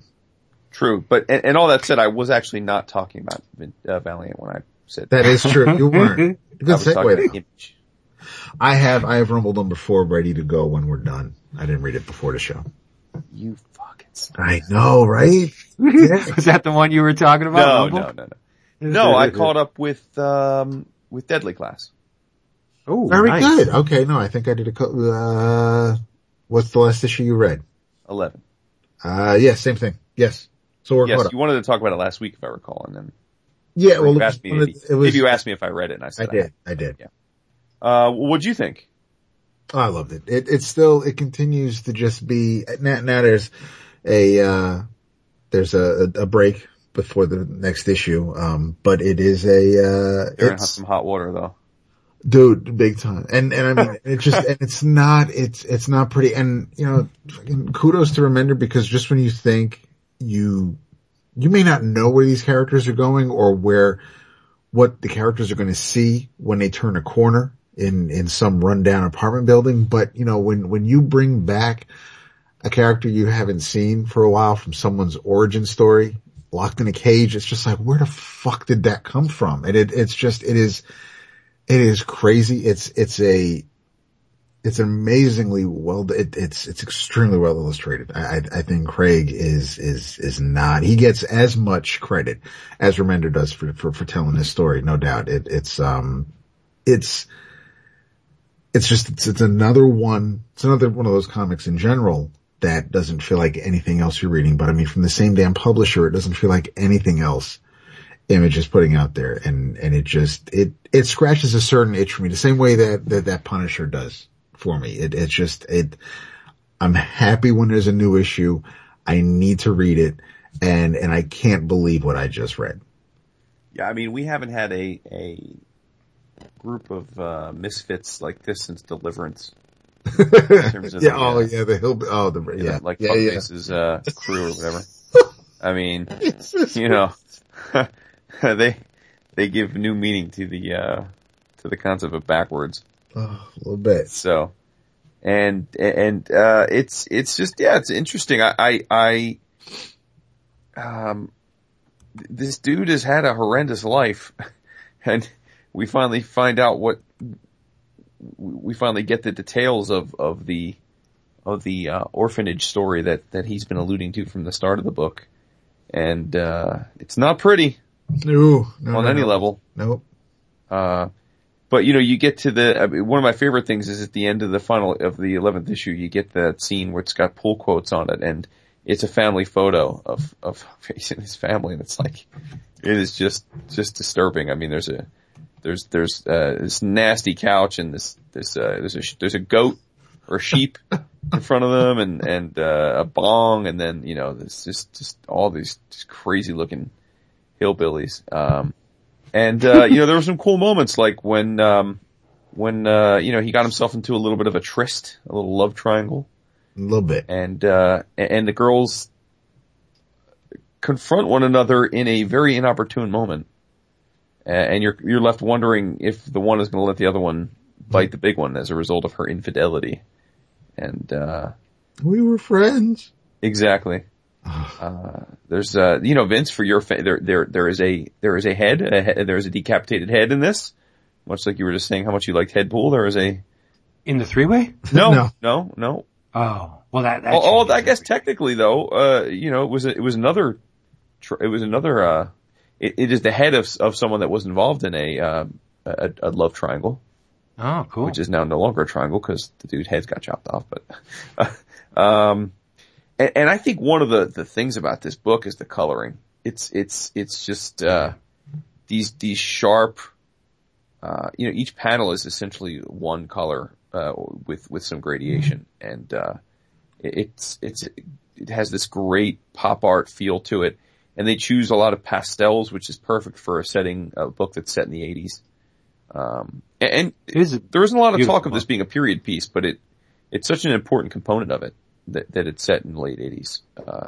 And I think not only in the storytelling, but the visuals and, the pacing, it's all very evocative of that time period and the fiction that was commonplace at that time. So, it's really, really excellent stuff. It's, and it's definitely Remender's most personal work. Yeah. And I mean, he acknowledges that, which is interesting, but at the same time, as you just said, David, it's such a fucked up book that it makes me wonder, like if Rick had a much darker side to him than we ever thought, because if this is his most personal book, I mean, it's also by far his most fucked up book. So take that as you will, but. I'm about 6 issues behind. Oh, dude. There's I forget her name, but the one that does the one that has the Dias de los Muertos, makeup, the assassin. She goes to town on this, hillbilly with a pitchfork. Oh. And, it is, it would be right at home in an issue of Crossed. I was not expecting the last page in issue 11. I mean, of all the characters, everybody runs out of the building and that's who they see. I was not. So I can only imagine where the hell it's going with the next arc. It's just, yeah, I mean, they're in a world of shit at this point, right? You have to assume that they're all not making it out of the next arc. They aren't, you cannot, at no point should any of these characters ever think they are free and clear from their past. Never. Right. And on top of that, we've got the headmaster who knows a lot more about what's going on than they realize he knows. Yeah. And he doesn't suffer fools lightly either. So you kind of get the sense that I don't know how long Rick and West plan for this book to run, but you get the sense that, this is going to be one of those books where there aren't going to be many people left standing at the end. No, definitely not. So. Oof. Major kudos to Rick and Wes on this book. And actually, I should have looked. Do you know who does the colors offhand? Is it Lavridge? It is Lee Lavridge. Yeah. Yes, it is. There you go. Lee, you're killing it in this book. He really is. So. For real. And if you would like to kill it at the cash register. Oh. Wow. Yes. When you're buying your books, go to Discount Comic Book Service, dcbservice.com, because you are not going to find them cheaper anywhere else. As many retailers will attest, dcbservice.com is very hard to beat in terms of discount. Such as from Oni, the Tour, Sister Bambi #1, you can get it for 50% off, $1.99. the Shadow Year One Omnibus from the Dynamite people for $14.99, also 50% off, and the Valiant trade paperback collecting issues 1 to 4 will cost you a paltry $4.99. Get thee to dcbservice.com. We would have words. This weekend, I got caught up on my IDW Godzilla. I am not going to talk about Rulers of Earth because I believe it's gone on far too long. But I do want to talk about and highly recommend you check out, if it's not out now, it will be out very soon, the collected edition of Godzilla Cataclysm, written by Cullen Bunn and illustrated by the awesome Dave Wachter. It is a visual tour de force. Yeah, I think it's Dave's best work by far. He continues to impress, and this thing is just amazing.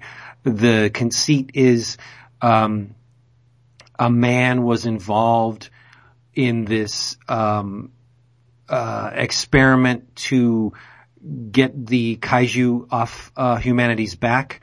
It was done by influencing them with cybernetic helmets that projected the thought patterns of these very gifted people into the minds of the kaiju, and it worked for a while.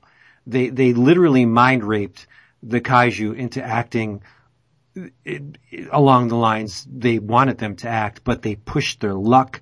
They took it too far. The kaiju went apeshit and just friggin' destroyed everything. This is, let's say, 50 years later. The man is now an old man. The earth is in ruins. Plant life is scarce.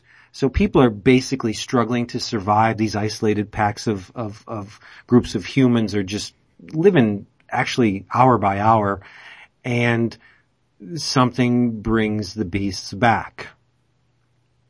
Biollante, which if you don't know is a plant-based kaiju, tries to regreen the earth, so to speak, and who shows up but Godzilla, and he is not having it. He does not want humanity to survive. Why? Well, I'm not going to tell you. Read the damn series, but it is it's a masterwork by Dave Wachter. It is amazing.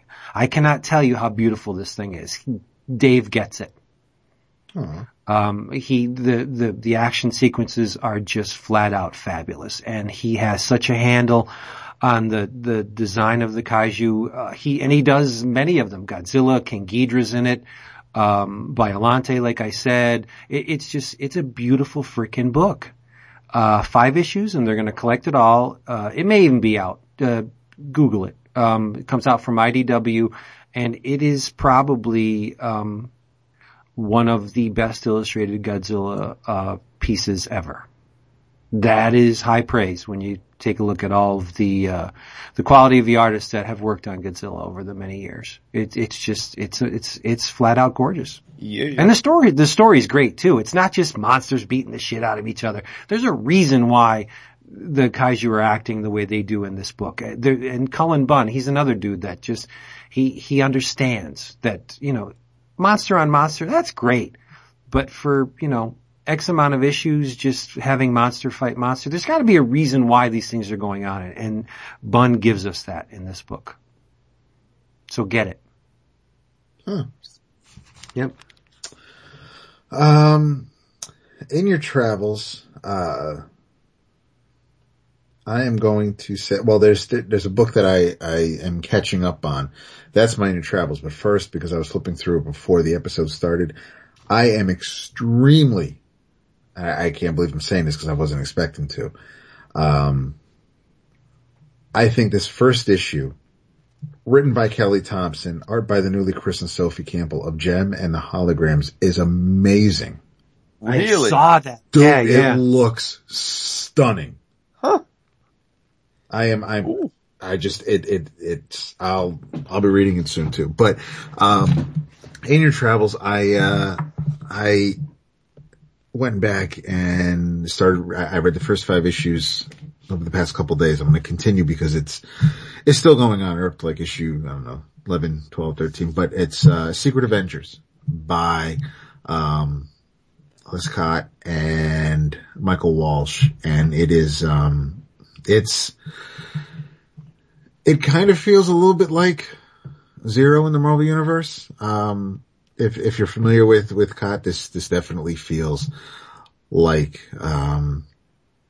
his work. And the Secret Avengers is basically run by Maria Hill, and it's a co-op of S.H.I.E.L.D. and Avengers, members. The S.H.I.E.L.D. members are Nick Fury and Phil Coulson. The Avengers are Black Widow and Spider-Woman, and Hawkeye is kind of just, joined in on the fun, quite by accident from the first issue, but he's part of the team now. MODOK is also involved, and that is, that's kept a secret from the team, by Maria, and she is very much in control. She's in charge, rather. It's crazy. I said I read up to issue 5, and, things that have happened in the first 4 issues kind of come to a head, especially for, Phil, who needs some time off based on the events from the 4th issue. But he kind of went AWOL, and Maria wants to know where he is. So she tells Nick to find out where he is, and Nick opens up Phil's locker, and, something bad happens. So I need to read the 6th issue to see where they're going with this. The dialogue between the Avengers, especially between Jessica and Ms. Romanoff, I appreciate that. I need to see if the editor is the same on all the books, especially when you look at like Hickman's or even the Bendis Guardians team up with those Avengers.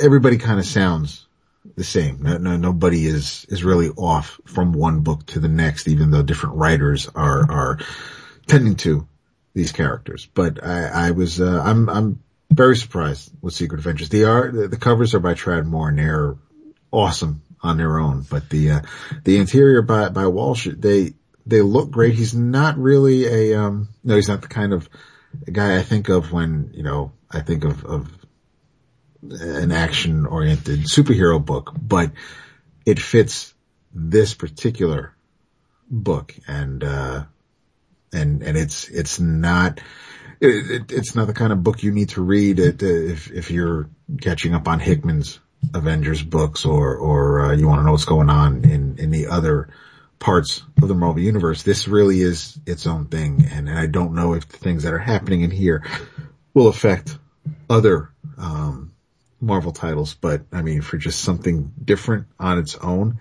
I'm quite happy with where Secret Avengers is going. Couple comments. Yeah. Tradd Moore's covers are sick. They are, dude. They're totally sick. I think Michael Walsh is doing a fantastic job. Agreed. On the interiors.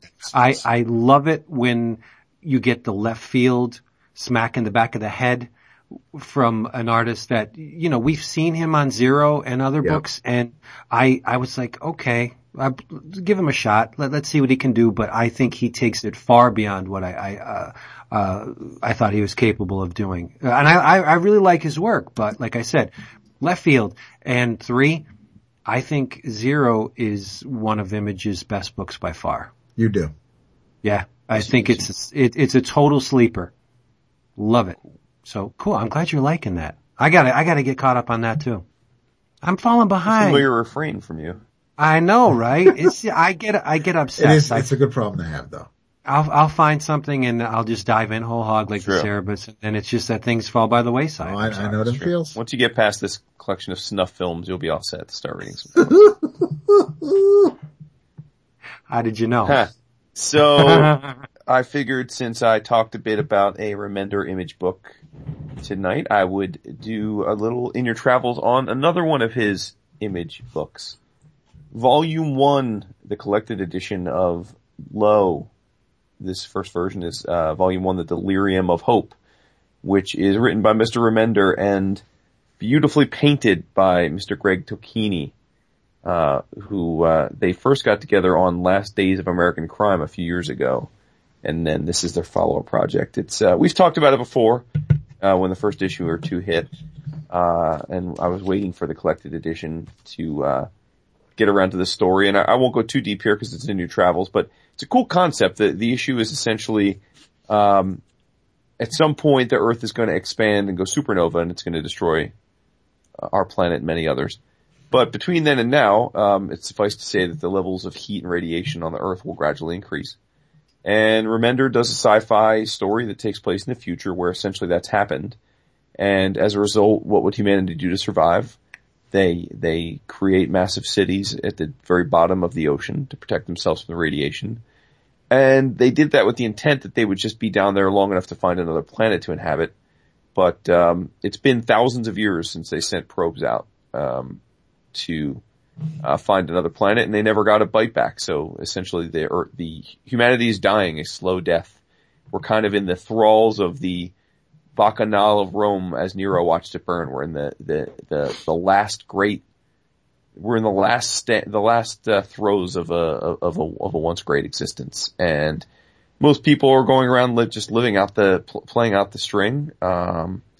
But not everyone. And there is, a beacon finally shows up to suggest that perhaps there really is another planet and that, there is a reason to have hope after all. And the book is, the primary character is a woman named Stell Kane. And, as Rick describes her, she is an eternal optimist. And, he said before he wrote this book, he had never once in his life written an optimistic character.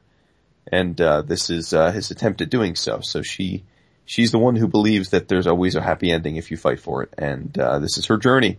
So, the one thing I will say about this book, is that, although we are fortunate enough to get, digital reviews of most Image things, thanks to, our friends there, and it's very nice of them to provide that for us, as, I guess a press perk or whatever. This is a book that you're far better served, reading in paper form. The Tocchini's painting is so lush, and, there's something about the digital transfer that mutes it in an unfair way. So while the digital comic is certainly worth reading if that's your only outlet, I would, if you have the option, I would highly recommend ordering the trade or getting the issues, because it goes from, the visuals aren't done justice. The visuals as you're holding it in your hand are a 10. And I would hate to see this book short shrifted in some people's eyes because they're not getting the full, luscious nature of Tocchini's rich work. So. I agree. Yeah. Totally. There you go. Cool. And there's nudity. Boom. Yeah, very nicely done nudity I'll too. say. And I really appreciate the conceit that we don't have to find another habitable planet, because we could have just terraformed, like say Mars or like in our solar system. We have to get out of our solar system because when the Earth goes kablooey, it's going to take a lot of other stuff with it. Right. That's a cool conceit. I like that a lot. Absolutely. You got to stretch. You got to express yourself. It's true. That's not the next line. Well, that's not my gig. That's not the exit music. No, and it never will be. Vince, do we have anything else we want to remind people of? We do, but I didn't get anything. Yeah, you did. Where? Facebook Messenger. Oh, really? Yes, really. Well, let's just check this out right now. You know what? You know, like- Next week, I'll have some Justice League. Oh yeah, like modern or old school? No, like current, Wahaha? modern. No, sadly, not even Wahaha, but something really recent, that, good and bad, but it's recent Justice League stuff. Oh, damn it. I saw the characters on the front of the all new, all too. different Me too. Adventures. Gee, why? Oh, I didn't. People cannot. They can't No, help they themselves. and they need to share. Why does everything have to be revealed? All right. Did you know that the Indie Comics Expo is going to run from April 24th this year from 6 p.m. to 11 p.m.? I did know that, yes. Yeah, Reggie's Rock Club at 2109 South State Street in Chicago. That's in Illinois. And King Bone Press has secured 2 large rooms at Reggie's, which is located a mere 2 miles from McCormick Place, to host creators, panels, and music. In the music joint room, you can have some great food and drinks, see live panel discussions, and creator interviews. In the Rock Club, you can meet with creators at their tables, grab a drink, and hear some amazing live music from Cochise Soulstar and Adam Warrock. Respect. That is cool. There will be a live interview with Ed Brisson, Speaking writer of of the Sheltered, Come Back, and many great comics. All this, get this, for only $8 at the door. Say word. A word. But discount tickets, shirts, and VIP open bar packages are only available at www.kingbonepress.com. That's Bone, press.com. Awesome. Makes me want to go to Chicago. Yes, I am bummed that we will not be able to attend this. It will be a EOC friendly event for sure. For real. Now I'm just going to cut and paste this text that I was unaware of into next week's show notes. There we go. Look at that. And longtime listeners probably recognize the name King Bone Press as our good buddies, Mr. John Westhoff and friends, and Bob Garr and crew are, and Ray Wegner and all sorts of people are putting out awesome comics, every couple months through their own imprint. And, they're good people and always big time friends and supporters of ours, so. We don't hear much from Bob Garr anymore though. It's true. I think, I don't know what's up with that. I think maybe he's, not as big on the Facebooks. Yeah, well. Yeah. Shouldn't have pulled out when I did. No more love. Seriously, Bob Garr, what happened? Honeymoon's over. So there you go. There's the helicopter, which means we are out of here. Helicopter, you were too. Do me a favor and come back next week because I am tired of placating Mr. Price when you don't. Lord. He gets very verklempt because he's infatuated with you and needs you around. So please, if you enjoyed this one, you can find the next one the same place. Come back and join us. As always, we love you so much, and we will miss you if you're not here. Vince does love you. Vince loves you. I do, totally. Makes one of us. Oh, taking off. Get to the chopper. Get to the chopper. Oh, Latest. Say good, no latest. Latest. Say good night, David. Good night, David.